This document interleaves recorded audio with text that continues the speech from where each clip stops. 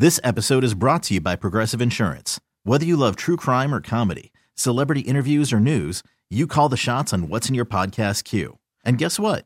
Now you can call them on your auto insurance too with the Name Your Price tool from Progressive. It works just the way it sounds. You tell Progressive how much you want to pay for car insurance, and they'll show you coverage options that fit your budget.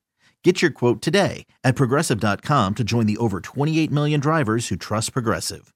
Progressive Casualty Insurance Company and Affiliates.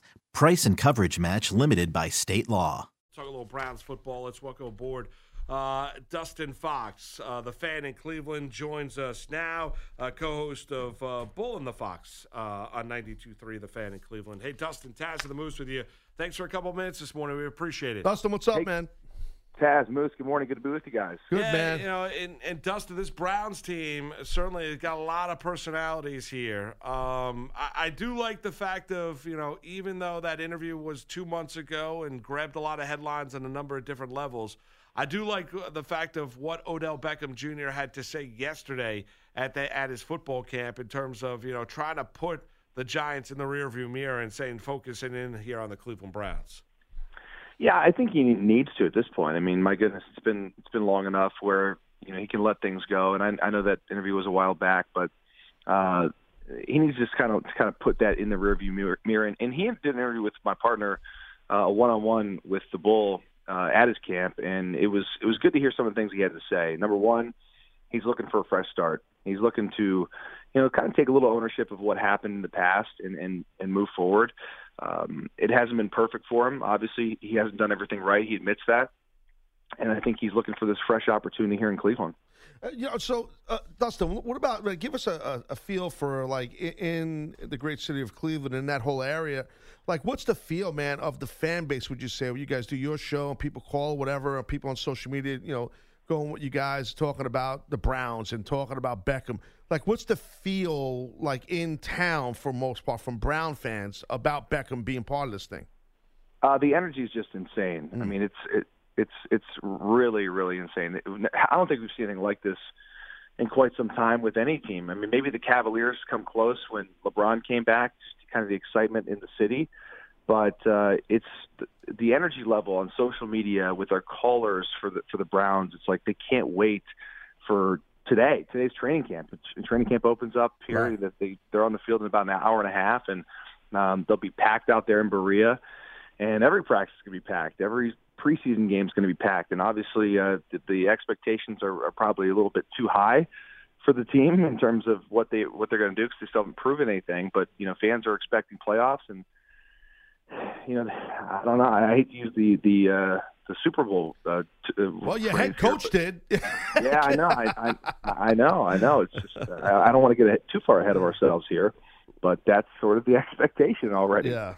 Playing off that, Dustin, does the excitement around the Browns match the excitement around the Cavs when Braun was there?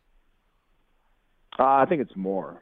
It's a Browns Wow. town. Even though LeBron was so great and the Cavs were an awesome team, nothing tops the Browns. When the Browns win, I don't care if it was, you know, like back in 2014, the Browns had Brian Hoyer as their quarterback. They just drafted Johnny Manziel, and they were 7-4, right, going into the final, you know, 5 games of the season, and things fell apart. But I mean, there was a point in time when this city was like electric. I mean, that's the closest I can remember to this feeling is with the Browns.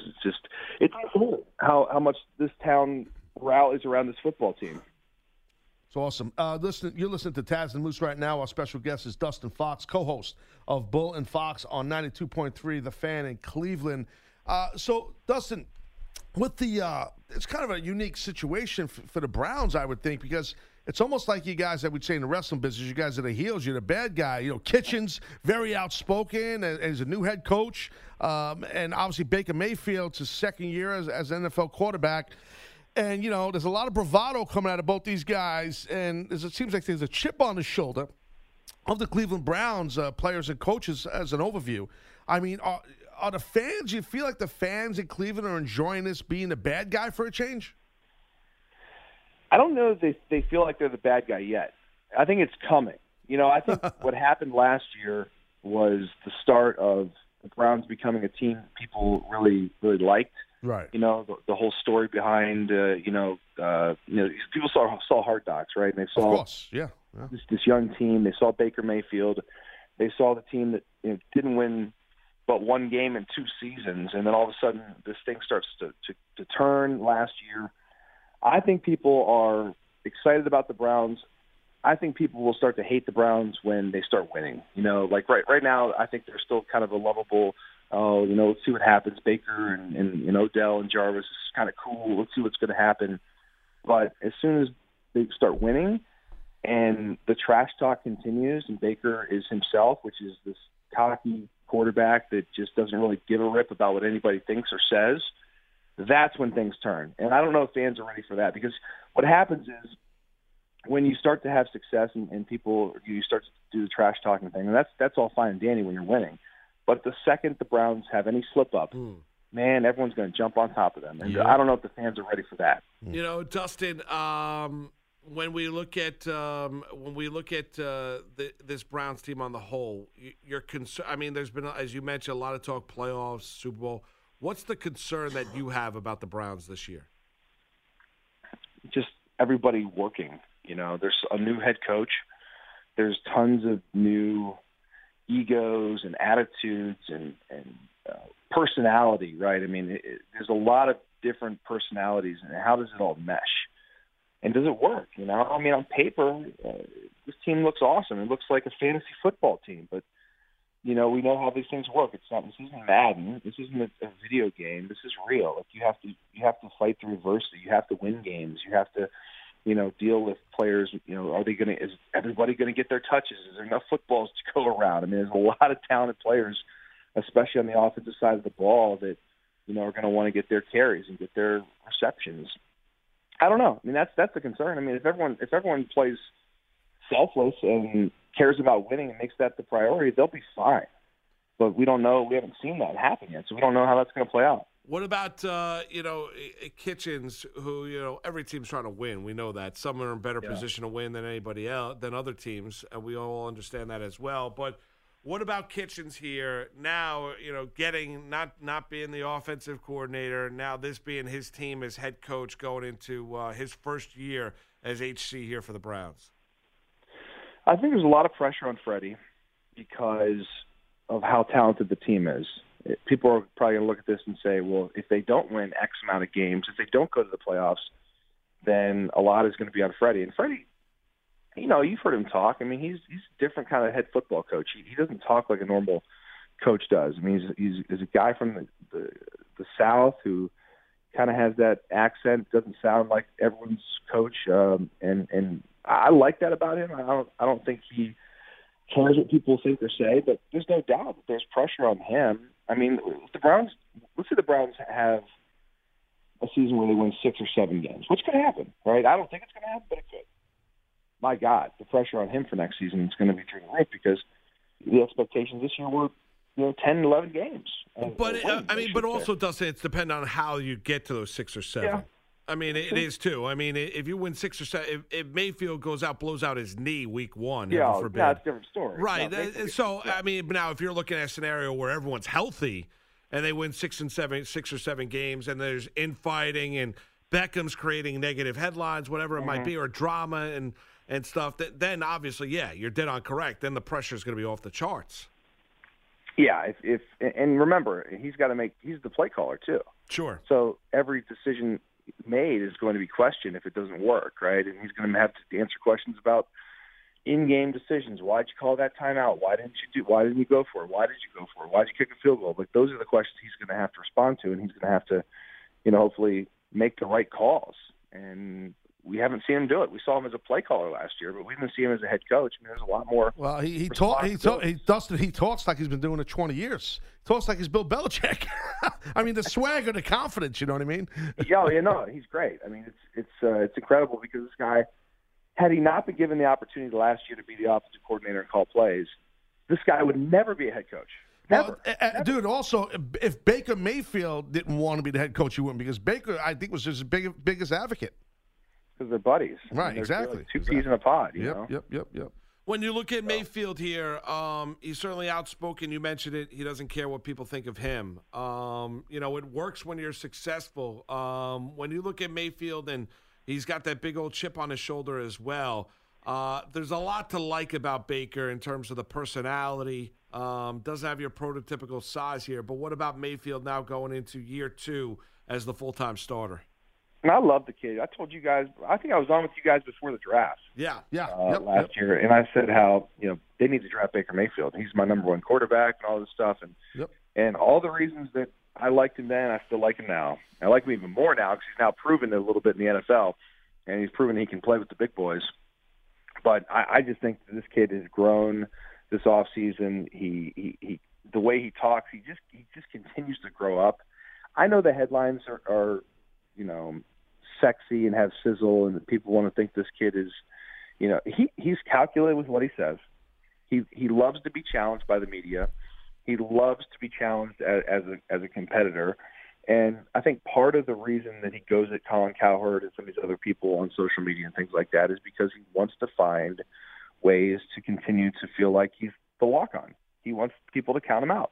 He needs that chip on his shoulder. He's not the underdog anymore, okay? He's the number 1 overall pick. He had the most touchdown passes as a rookie in the history of the game, okay? He's not the underdog anymore, but he still wants to feel like that, and so that's what he's trying to do, and that's why he tries to find these little things to motivate him. Yeah, and you can understand that. Does the Landry-Beckham friendship help here? Because yes. Listen, because the very fact of there's not enough footballs to go around. I mean, not everyone's going to have 1,800 yards receiving. Does that friendship help here, Kitchens and Mayfield, in terms of the distribution of the football, those wideouts? I think Jarvis and Beckham's relationship is huge. If they were not best friends from childhood, I don't know that this could work, because if you just took these 2 receivers, same attitudes, same skill sets, and just threw them on a team, that if they didn't know each other, I think it'd be a disaster. But these guys are competitive. Going back to their days at LSU, they wanted to one-up each other. We had Les Miles on my show, and he was telling us the story about how one day after practice, Jarvis Landry's in the indoor facility by himself, practicing these one-handed catches off the jugs machine. Well, Odell hears about it. Next day, Odell's in there trying to do these catches, and that's where it starts. These guys want to compete against each other. They are selfless towards each other too. They literally, like, they call each other brothers. I mean, they feel like they're family. So if you have a brother, and I do, I remember growing up, everything that my brother did, I wanted to do better, and I kind of feel like that's how they are. But also, you also root for your brother too. You're competing against him, but you also want him to have success too. So I think that's kind of where they're at. Final one for you, Dustin, is this. You mentioned it, the high expectations. What are your, obviously injuries can play a role, a number of things can play a role, but this team stays healthy. What do you think the Browns are here after 17 weeks, 16 games in the regular season? Oh, I think they're a 9 or 10 win team, and I think they're right there for the division. I don't know if they'll be able to catch. I still think Pittsburgh wins the division. I do. I think the Browns could be a wild card team. And be right in the mix. I think the last couple of games are going to be crucial for the Browns. They play Baltimore in Week 16, and they play Cincinnati in Week 17, and they've got basically the entire division at the end of the year. So I think they're in the mix. I mean, I think I predicted on our show for them to win 10. I don't know that I feel great about 10. I think they'll win more than 8. I think let's say they'll win 9 games. 9 games. There you go. And you should have cracked this one of Les Miles when you had him on the show. The only thing that could stop Beckham and Landry was Les Miles. Nice. That's right. You're right about that. Nice. Because you look at the talent they had, you said to yourself, how exactly did LSU not have a great offense? They didn't throw those guys. I know. It makes no sense. I know. Hey, Dustin, we appreciate the time this morning, right? And all right, guys. This episode is brought to you by Progressive Insurance. Whether you love true crime or comedy, celebrity interviews or news, you call the shots on what's in your podcast queue. And guess what? Now you can call them on your auto insurance too with the Name Your Price tool from Progressive. It works just the way it sounds. You tell Progressive how much you want to pay for car insurance, and they'll show you coverage options that fit your budget. Get your quote today at Progressive.com to join the over 28 million drivers who trust Progressive. Progressive Casualty Insurance Company and Affiliates. Price and coverage match limited by state law.